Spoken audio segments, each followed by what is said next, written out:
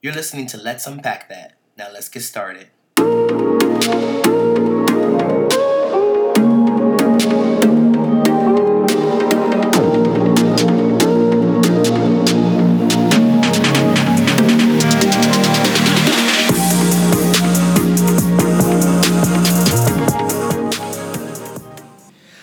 Hello, welcome back. I am all the way in Toronto, Canada today, filming with my friend, one of my best friends. I'm really excited. And I hope you enjoyed last week's episode where I spoke with Luca Maurer, who is the director of the LGBTQ Center at Ithaca College, which is where I went to college, so you know it's all that in a bag of chips. And if you don't think it is, don't say anything. But this time, since it's June, I thought it would be really appropriate to have a special episode on Pride Month and sort of talking about what does Pride mean to myself and the person who's going to be joining me in a couple seconds. What does it mean to us? Why is it important? Why do we need months or days or weeks where we celebrate various groups, so Black History Month and all those different times in which we're celebrating a particular group, usually marginalized. Why are those necessary and why do we still have them? And I'm joined today again by my best friend, Dirk Rodricks. Hello, Dirk. Hello. Yeah, so Dirk lives here in Toronto with his partner. Dirk, you are a PhD candidate at the University of Toronto. And what are you studying? Education, critical race theory, and critical studies. So hella smart, y'all. Dirk and I went to graduate school at the University of Vermont where we got our master's in education with a focus on higher education, student affairs administration. We met there, what was that, 2013. Yeah, 2013, and we become 2011 besties. No, was it? Yeah, 2011 to 2013. Wow, okay, it's been a minute.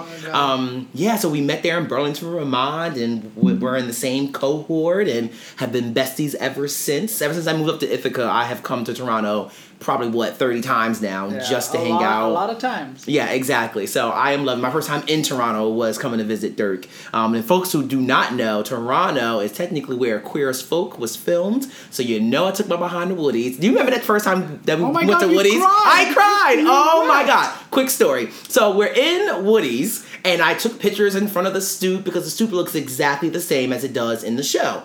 Obviously, inside it looks drastically different because they had to do some different things for the show itself to make it probably a better space to film. But so the inside does not look anything like the Woodies on the show. But we're there. I'm just like, oh my goodness, like we're really in Woodies, and this is it. Because for me, Queer as Folk was the show that really helped me connect with my sexual orientation and sexuality and go, whoa, I think I'm gay, right? And it was also a huge part of representation, right? Like absolutely. Where in that time did you have a show that had gripped the queer community in a very visceral way. Exactly. And represented different kinds of queer community in that one show. Yes, right? yes. Now, many people, we can critique Queer as Folk and say, I can love it and also critique the shit out of it, but recognizing that there were no people of color except for Dijon, who was the flight attendant, right? Mm-hmm. So I definitely didn't see every aspect of myself, and I don't think there was a strong representation of trans people at all. There were a couple of episodes, maybe, but not really at all. So it was all white, cis people, mainly men. So, yes, it had its stuff, but for that time, seeing gay people, queer people on a screen was huge. It was big, and it's a big part of me. So anyway, we're in Woodies. But here's the thing, and Dirk laughs at me, and we're sitting at the bar drinking our drinks, and all of a sudden a drag queen comes out and starts singing one of the songs from Queer as Folk, and I start bawling. Come on, that's like serendipitous. Like that's like I was meant to be here at this moment for that. And Dirk turns around and goes, "Stop it right now! You stop crying." I was like, I can't. It was a beautiful moment, and it was never mind that I had my moment like years ago. Right. So you tried to deny me my own right, and you had your own. I was like, this mother. Anyway, so yeah, it was amazing, and I loved it, and it was just great. So being in Toronto is really awesome, and it's special for me, particularly because I it's easy for me to get to and stuff like that. But anyway, so it is Pride Month. It's June, and I thought, who else better to talk to about all things queer and pride and celebration and resistance and things that sort than my friend Dirk. And so I guess for you, Dirk, and Dirk, you're a couple years older than me, and so and not that's not shade for people listening and to you. It's just I think that for depending on what age bracket you're in, your history and with pride and things like can mean something different for people, right? So for you, when you think about Pride Month or any other celebratory month with any of your other identities, what do those things mean to you? Why are they important? It's important because I think that it becomes a way to reflect. Yeah, It becomes a way to take pause. As queer people, we are constantly told that we need to check our identities every which way. We need to behave a certain way. We can't be too queer. We can't be too flamboyant. We have to control who we are. Yeah. And it's almost permission to let yourself go. And as I say that, I struggle with saying like, who do I need permission from to be whoever I need to be? But it's just one less thing to worry about. Yeah. It becomes one less thing to care about. That you can be who you want to be and not have to worry about it.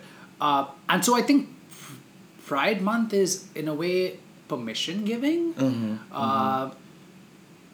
So okay, but so many people would argue, right? We're queer all the time, 365. Why a month? Why is it only this month? To put it with your words, that we have permission now to be ourselves. Like, why don't we do that all the time? I also think that we during the remaining part of the year we forget our history. There's a reason why we're here. There's a reason why we need to actually memorialize and commemorate and take up space. And that's because we get lost. I think one of the things about Pride that's so at risk is the commercialization of it. Yes, that's exactly what I was going to get to. Right? Yeah, exactly. I mean, it's like it's the very thing that Black Lives Matter TO decided to put a stop to. That says we've lost our way. Yeah, absolutely. Right? We've lost our way. We've lost our purpose.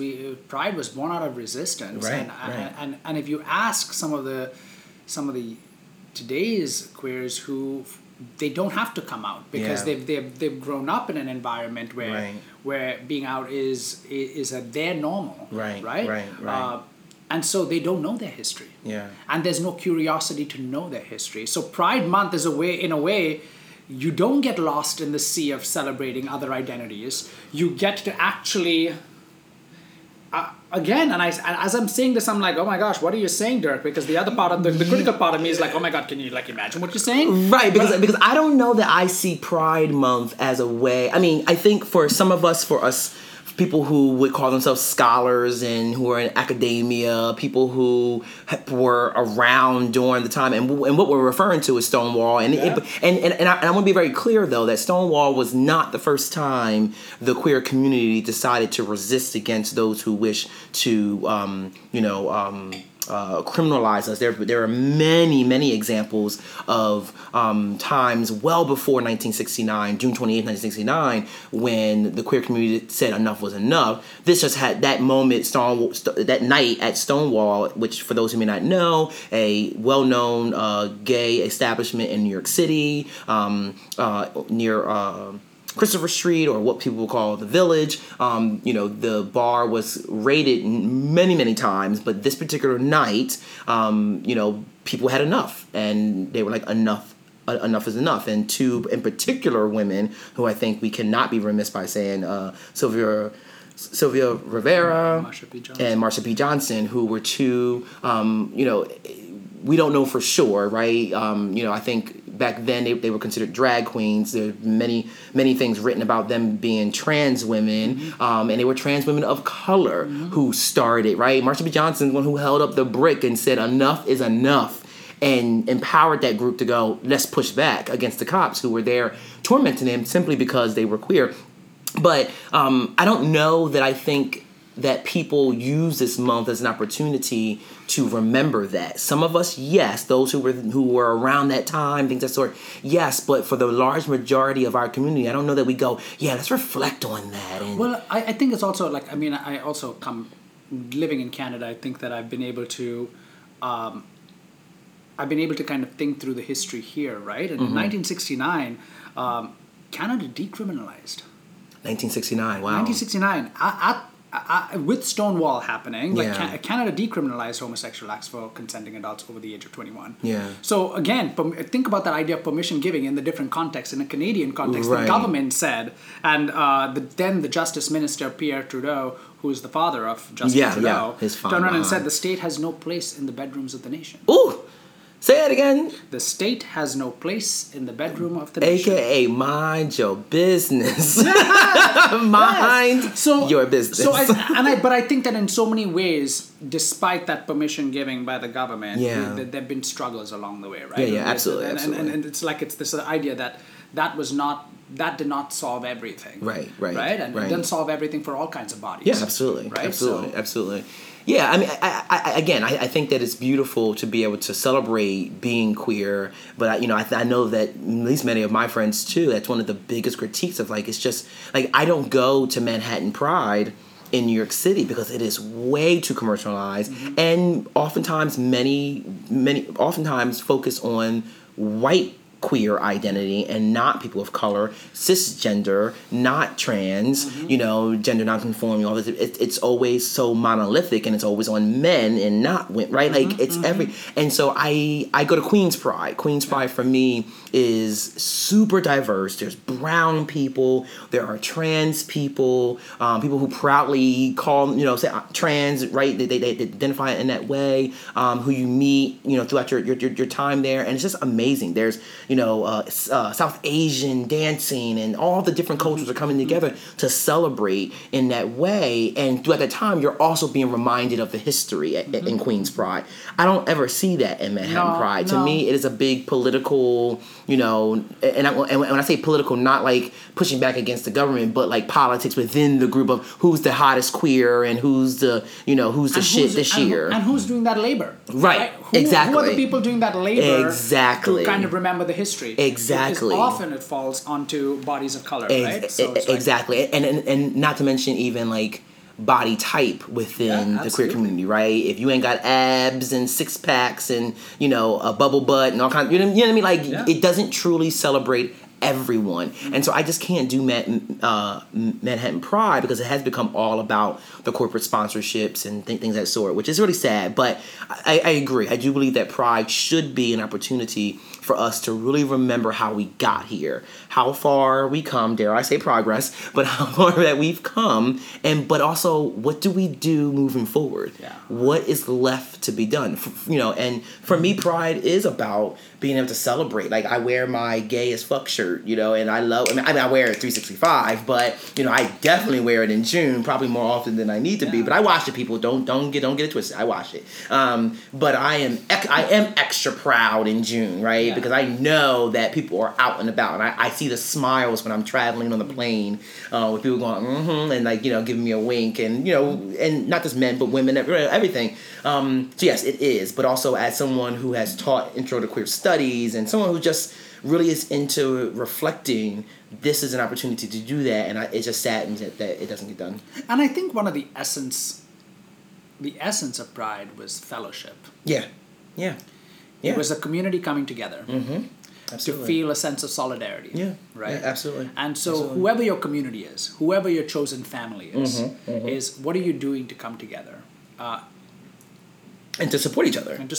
Right. I mean, but you can even think about a part of the resistance too was this sexual revolution, right? The idea of like I can have sex with whoever, right? So another critique of Pride Month is like it's like this overly sexualized time of year, but that was also a part of the resistance, right? Because they tried to police our sexual attraction, our romantic attraction, who we have sex with. And so what many of the queer community, and again, most of the history is centered around men, was to push back and go, I'm going to do it everywhere.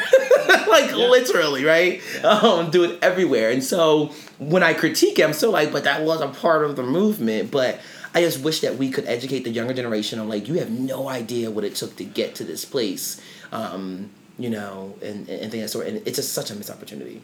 It is, and I think that and part of it is part of what we run the risk of is the fragmentation of it as a result, right? And it's an intergenerational fragmentation. Is that the older queer community looks at the younger queer community and cannot understand who they are. And you know, and the older black community does that to the younger black community. Absolutely. And right, like it's all over. Like, do you have any idea? Yeah. You know. And the answer to that is we probably don't.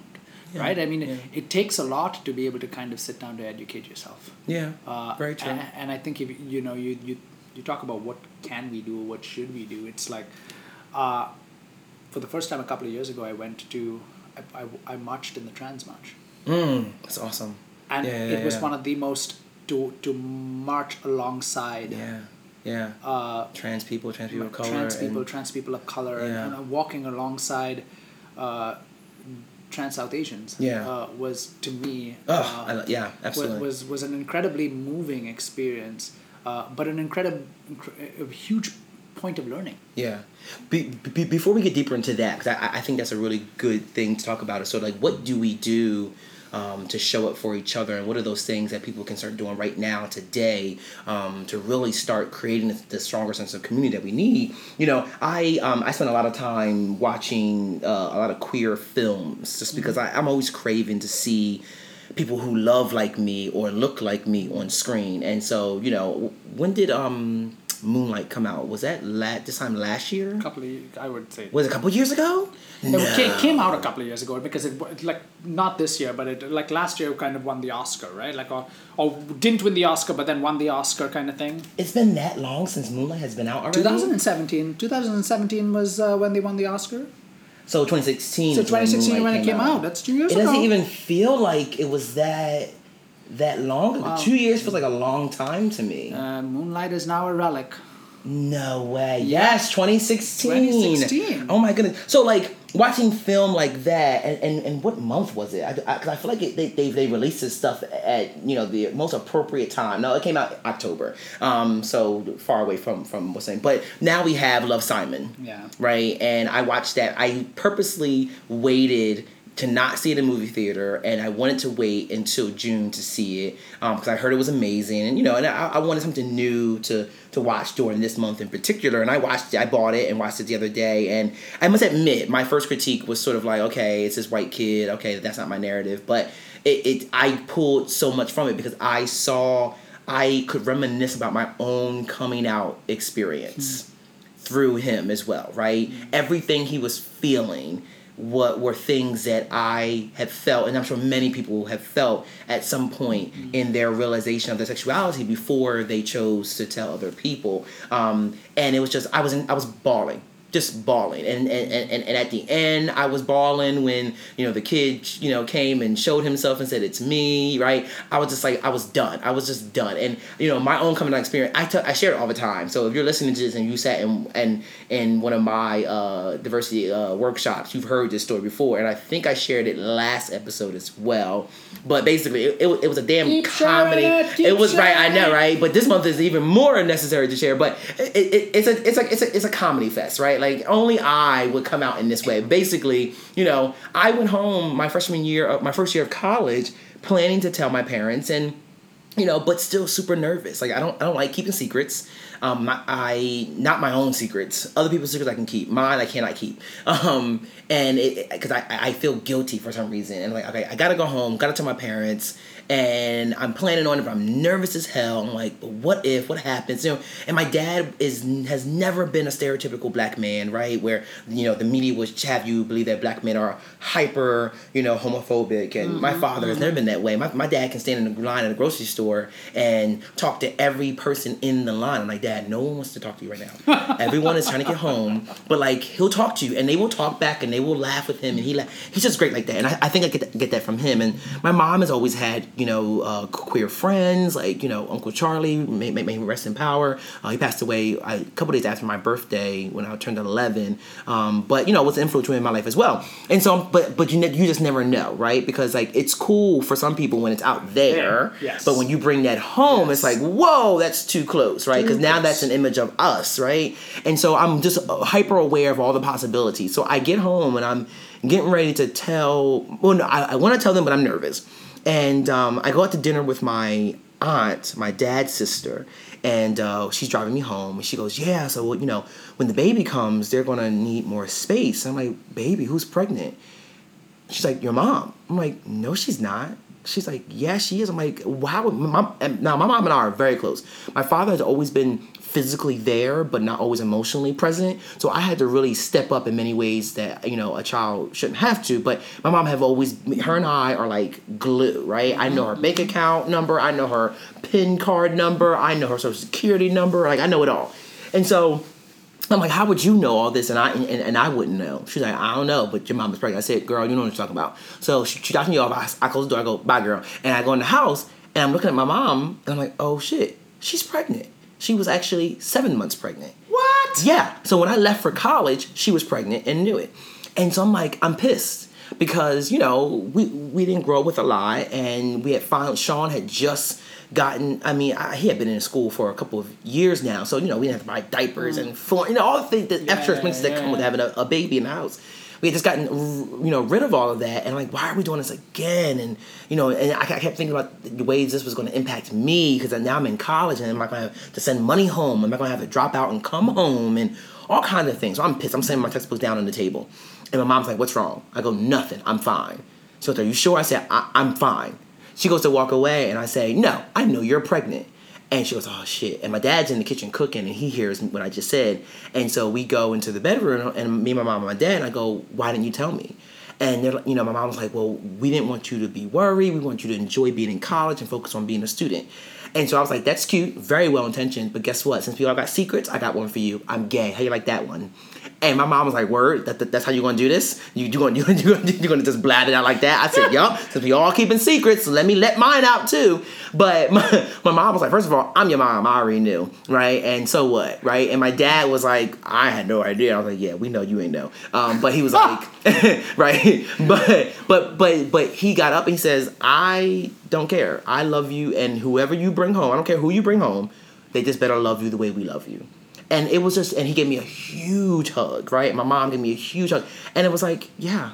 Wait, tell me you reacted to that through the anger. Yes, I did. Yes. Okay. I was still annoyed, but I definitely reacted because that was an amazing experience, right? And I also want to recognize the privilege that I had, right? That is not the norm, right? Maybe more so today, right? With parents who, right? But it still isn't the norm. And to have a father and a mom who's like, yeah, like, we love it. My dad still asks me, are you seeing anyone? And, we talk, and it's awesome, So that was my coming out experience. Very, very positive, but I came out as a vendetta because I was pissed that they kept a secret from me. So I was like, oh, here's one for you then. And then that was also the same Thanksgiving that my father found out that my mom named me after her ex-boyfriend in high school.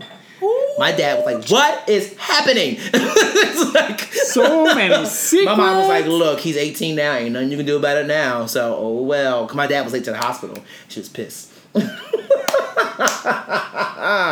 My mom is a G. I'll have no fury. She's like, I had the last and first laugh on this one.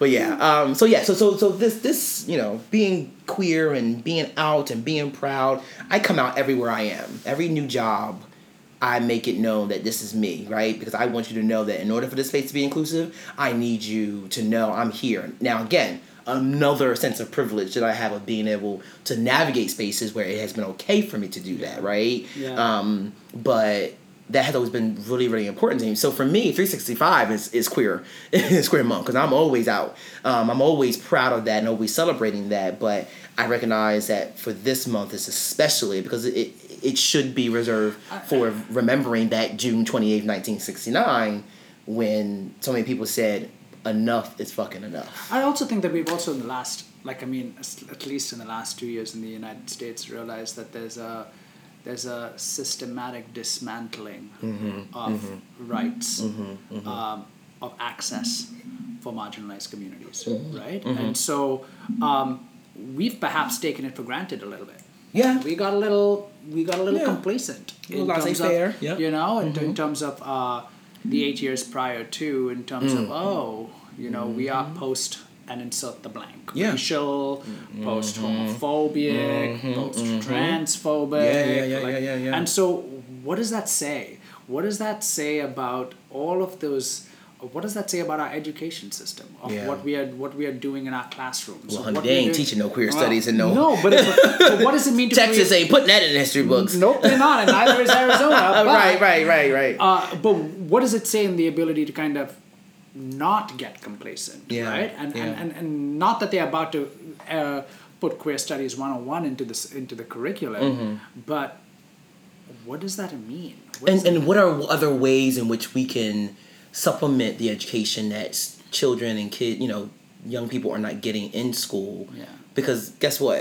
School ain't the only place that children are being educated, right? They're being educated by watching TV, they're watching, which is why so many people push back on Hollywood, right? People are like, well, what's Hollywood's responsibility to be teaching people? That's the school's job. No, it is not. But we learn from the school. I mean, yes, it is. But we learn from school. We learn from our peers. We learn from the people who surround us. We learn from everything we look at. But the fact, even today in this post-truth era, right? We know that elections or campaigns and hearts are not being won in the newspapers or on TV. They're being won on social media.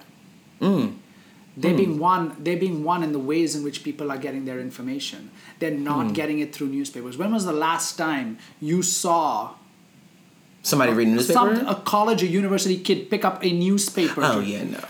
Come on. I think that when you talk about progress and when you talk about trying to recognize history, how are we meeting people where they're at to be able to kind of talk? I mean, that's just the idea of this podcast, right? As a way to be able to reach people in a way that we haven't before, right? Training will not, because who's coming through that door to attend that training, and what access and what barriers are in place for someone to be able to not go to that or exactly. And so it's like, and people have their various reasons why they will never step into a space to get trained. Yeah, absolutely.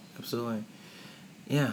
So going back to the point, what you're talking about, so what do we do, right? 'Cause we can sit here and complain and critique all we want, and I believe that there needs to be space for people to vent and be pissed and be angry. I think that anger is a huge part of movements and a huge part of what is needed, because it's not until we get angry that we start going, all right, I'm done, right? Anger is what started Stonewall Riots. Anger is what got us Pride Month. Anger is what got us Black History Month, right? All those different things, trans awareness, like anger is what got us all those things. We were taught enough was enough. It's a productive emotion. Absolutely. But then at some point we got to figure out, okay, so what do we do, right? What's the movement? And I love what you talked about, sort of like as a, you're defined as a cisgendered man, right?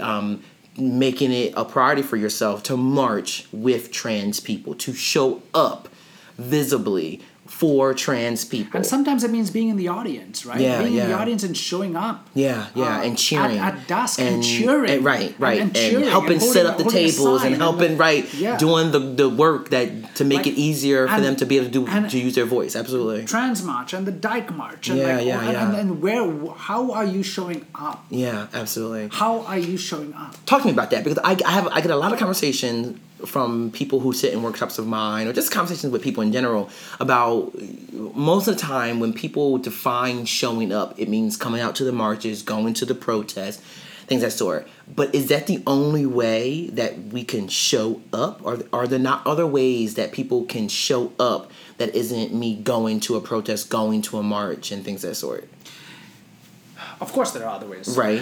But are they as valuable at like is going to the protest the creme de la creme, and if you don't do that, everything else is on a lower tier? Like, what does that mean? Because the other flip side of it is being able to just like articles and share articles on Facebook, but not really do nothing about it, right? So, so talk to me about that, right? Because again, I push back on that because you take the severe introverted person who's like, I cannot mentally go into a big ass crowd. It's just not gonna happen, right?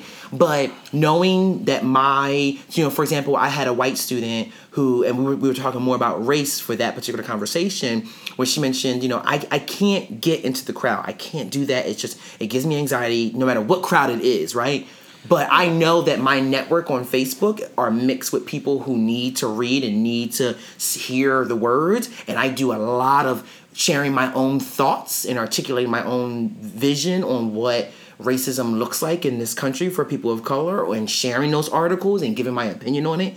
Is that not spreading awareness? It is. Right? It is. I mean, I would say, like, if you are able and you have the means to give, right? Donate money. Donate to organizations that are on the front lines. Really, exactly. On the front lines. ACLU. What what other? Let's talk about those organizations that have truly been in a way intersectional in their work, right? Black Lives Matter and trying to be able to figure out ways in which to give. Do your homework. Yeah. I think that if you want to be able, if you're introverted, and you're sitting on Facebook and figuring out what to do. Learn. Do your research. Read. Yeah. Do your research. Yeah. Don't just do tic-tac-toe and pick the first organization that says they're queer. Right. Really be able to understand what that organization is doing. Where did they come from? What were the conditions that led to their formation? Yeah. And be able to talk to people in your locus of control. Absolutely. That you can go, hey, have you heard about this organization and what they're doing? Have you heard about what's happening at our borders where children are being ripped from their parents? Exactly. I didn't get into that because that you know what I mean? Another podcast. Because that's another podcast episode, right? Yeah. Because but to me, while this episode is about pride in particular, it is about all things and ways in which we stand up, right? Because in fact, there are queer, undocumented, immigrants in this country who right? They can't stand up, and so they can't come to Pride. Because the chances are, absolutely. The other day, I read the article about I-93 in New Hampshire being shut down because ICE decided to do an immigration checkpoint in the middle of the street. Just because, because it's Wednesday. And rounding up people and arresting them because they didn't have the right papers, or they gave the wrong answer, or they looked a particular color. I was watching this video on PBS that I saw on Facebook, and I shared it on our page, on the Let's Unpack That Facebook page, so check that out, or on my personal page if you're friends with me on Facebook. But basically, PBS has been doing a lot of great videos, and they were following this one particular person. His name is Mateo. He is a trans man, and he was undocumented for a large portion of his life. I think he's from Colombia, and has since I didn't catch what his status is now, his citizenship status is now, but came out as a lesbian at first, and then started using himself in the pronouns, and transitioned, but talked about his experience being a queer, trans, undocumented immigrant, right? And and it just got me thinking that that's another group that, again, while Pride is amazing, we don't talk about that group. We don't talk about the intersection of those identities, and how do we show up for those people, right? How do we, you and I, right, use our voices to raise awareness about their concerns and their issues when they can't, out of real fear of being harmed, right? Well, we have that issue here in Toronto, right? Where the police have been banned from Pride. So that did happen. So Black Lives Matter TO put demands. They were. So that was 2 years ago that I was here, because that was the year that I marched with you, with your organization. That was 2 years ago, and the local Black Lives Matter chapter stopped the parade. They were the organization that was the Grand Marshal at the event. Oh, they were the Grand Marshal? Yeah, they were. Stop it! Yeah. So I did not know that. It was such a big deal because it in a way it kind of really. Made people stop and think about what is going on. And Toronto has had a particularly difficult time with police. It's probably not as plastered in the front pages of the North American press and on the TVs. Yeah. But we can't turn around and say we don't have racism in our community. Absolutely. Although a lot of people in Canada would like to be able to believe that we are not as bad as the child, a lot of people everywhere would like to believe that they're better than everybody. But in Canada, it's a little more pronounced. Yeah. So I think that that was a changing moment for the community movement here. So just for those who are listening who don't know what we're talking about, 2 years ago during the Pride Parade here in Toronto, I was here marching with Dirk with an organization that he's on the board for, and the name of the organization is the Alliance for South Asian AIDS Prevention. Yes, and it's a great organization, and it was an honor to be able to walk with them in that parade. I think that was the same year I walked in the parade with Facebook in San Francisco. I was just parade hopping, honey. We hadn't even started marching yet. And it was hot as hell, and all of a sudden we couldn't move because and reports started coming in through Twitter and through all the news that Black Lives Matter Toronto they sat on the ground and prevented the march from continuing and from starting. And I was like, wow, that's it. I did not know that they were the marshal of the parade. That's even more profound. They were the honored guests, And they presented the executive director with a list of demands, and one of the demands was to prevent the police from being a part of Pride. But there are other demands also, of course, increasing funding, for communities of color, everything, and because not just the Black communities, but trans people of color, South Asian, to be able to involve more of those communities in the creation of Pride. Those demands were material and those were deep and those were well thought out demands because they were needed. Right, absolutely. I think that's even more profound now, knowing that they were the marshals for the parade that year. I thought they had kind of walked off the street. They were the honored. They were the honored group. I think that's what they call it. That's what they call it. Gotcha. They have a grand marshal and then they have the honored group. That's the kind of. They were the honored group. So badass. I was so proud. I was so proud because at first I was like, I didn't know what was going on. I was like, what is happening? And then I heard like, oh, never mind, do your thing, girl. I was like, I'll wait. I got a fan and I got water. You go ahead and do what you got to do, honey.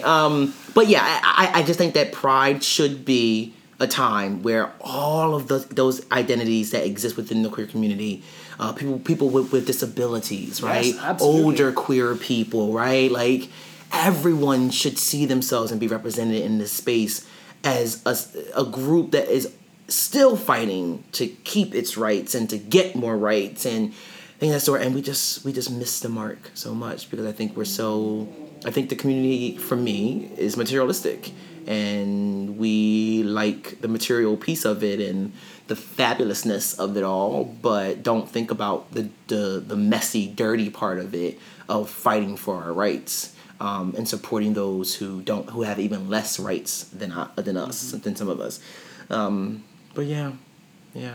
So donate, use your social media platform, educate those around you, right? Share those articles, share your thoughts on what you're thinking. That's such a great point because it's not enough to just share.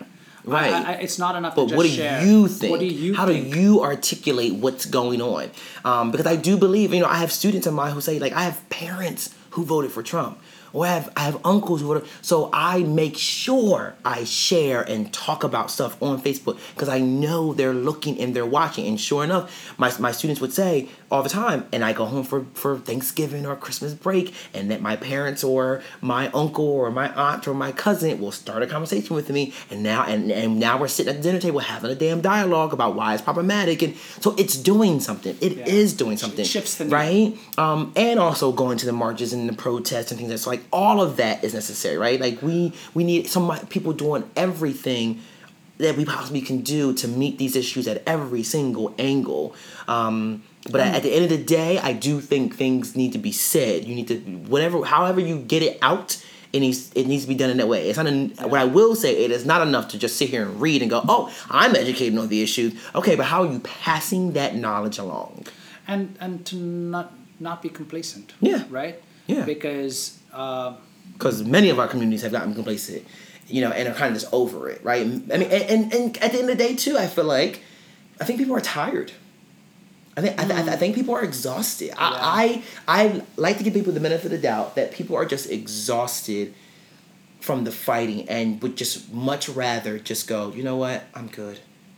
But even that, even that, so much of that is privilege, right? So much of being able to sit back and be like, I'm gonna know there are some bodies that can't afford to. That's true. That can't afford to rest. That's true. Yeah, because it is literally life or death. Take that to the undocumented queer trans person that is literally fighting for their right to live and their right to exist right now. In this world. So. Yeah. It's really wild. I was trying to look up a number that I wanted to share as just as a group that really just cannot afford to not fight and not push forward. So and for me that group is the trans community, right? So in 2018 alone, we've had 12 transgender people fatally shot or killed, right? In this year, and that is as of trying to see when this page was, and this is from the Human Rights Campaign organization reporting this, but right, like literally like life or death. This is not just about people calling me a faggot or people calling other derogatory names and things like that. This is literally someone saying your life is not worth the breath you have, right? And deciding to take your life away from you. So yeah, I agree that there are groups of people who just can't afford to go, I'm tired, I'm done. That we must, and that's why I think allyship is so important, right? People critique that word so much, but I need people who are out there who may not be trans, who may not be queer, who may not be people of color, who may not be people with disabilities out there fighting. Because, it is exhausting when you have to both live the life and fight for it. Those things are really, really important. So, that's all that's all I got. Any final thoughts? Be an accomplice. Talk to me more. Unpack that, Dirk. What do you mean by be an accomplice? Because I mean that sounds similar to allyship, but go ahead. Well, an accomplice is willing to take a bullet. So put my body on the line. Yeah, is willing to put my body on the line for someone else. Yeah, absolutely. Which could be the equivalent of, white people standing in front of, black people when the cops show up and going, right? Yeah, absolutely. Because it's easy. I mean, that word ally has been thrown around and branded and taken away from our communities. The meaning of exactly. And I don't believe it's a noun. I believe it's an action. It's an action word. And so to move beyond that, and this idea of being an accomplice comes from Linda Tuhiwai Smith, who is an indigenous scholar, a Maori indigenous scholar, that has done some tremendous work around decolonization. And is she here in Toronto? No, she's not in Toronto. She's based out of New Zealand. Auckland. New Zealand. Okay. I think that Auckland. Name sounds familiar. I have to look her up. Okay. But her most famous book was Decolonizing Methodologies. Yes, yes. But I was at a conference with her, and she was doing a circle. A teaching circle with graduate students, and she said that, and that kind of stuck with me. And she's done research. She has research on being an accomplice, but on that particular topic. But she's talked about it, right? So in terms of if you think about our indigenous communities who are constantly under the assault. They don't. Who we didn't even talk about, right? They don't even get to exist in this current moment. They're seen as relics of a past. Right. They're seen as if they don't exist in our contemporary moment. Absolutely. And so, for me, to even fight for the right to survive and be heard in a space that does not even recognize your existence. Not even recognize your existence. Across communities of color. Yeah. So right. It ain't just by white people. It's by all of us. That is also the idea. And that is also the idea of, like, the divide and conquer idea of the colonizers. Like we are all trying to compete for pole position.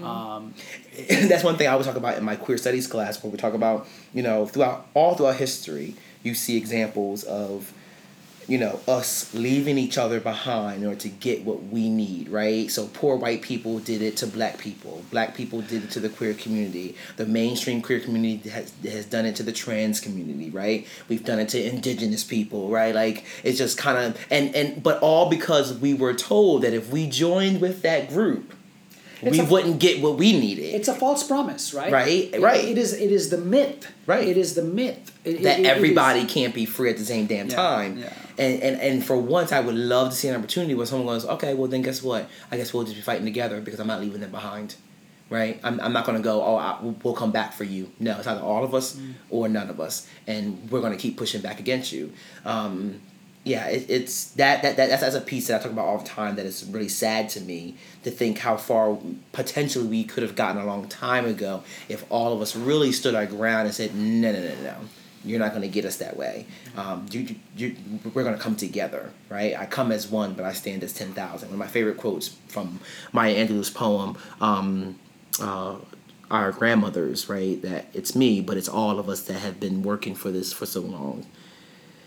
Well, that's all we got for you people. That took a very different turn. I love this was my goal for the podcast, was that we have a topic and we have something I want to start with that as a foundation for the conversation, but that we go where our emotions take us and talk about things that really matter to us. And to me, those are the really good conversations, right? The conversations I remember having in college when you're up till 3 a.m. just unpacking everything under the sun with your friends and stuff like that. But in this world, there's nothing that does not have emotion wrapped around it. Absolutely. Right? And that doesn't connect with something else, right? Like, everything we talked about is a chain of events and emotions and issues that all impact each other, right? So it's all related. Be emotional. Right. Be proud. Lord knows emotional. I am. Man, I was on the damn plane coming back from San Francisco a day ago watching that movie Wonder and was bawling my eyes out in front of and I was here for it. It was amazing. If you haven't watched that movie Wonder, watch it. Watch Love, Simon. That's also a really good film.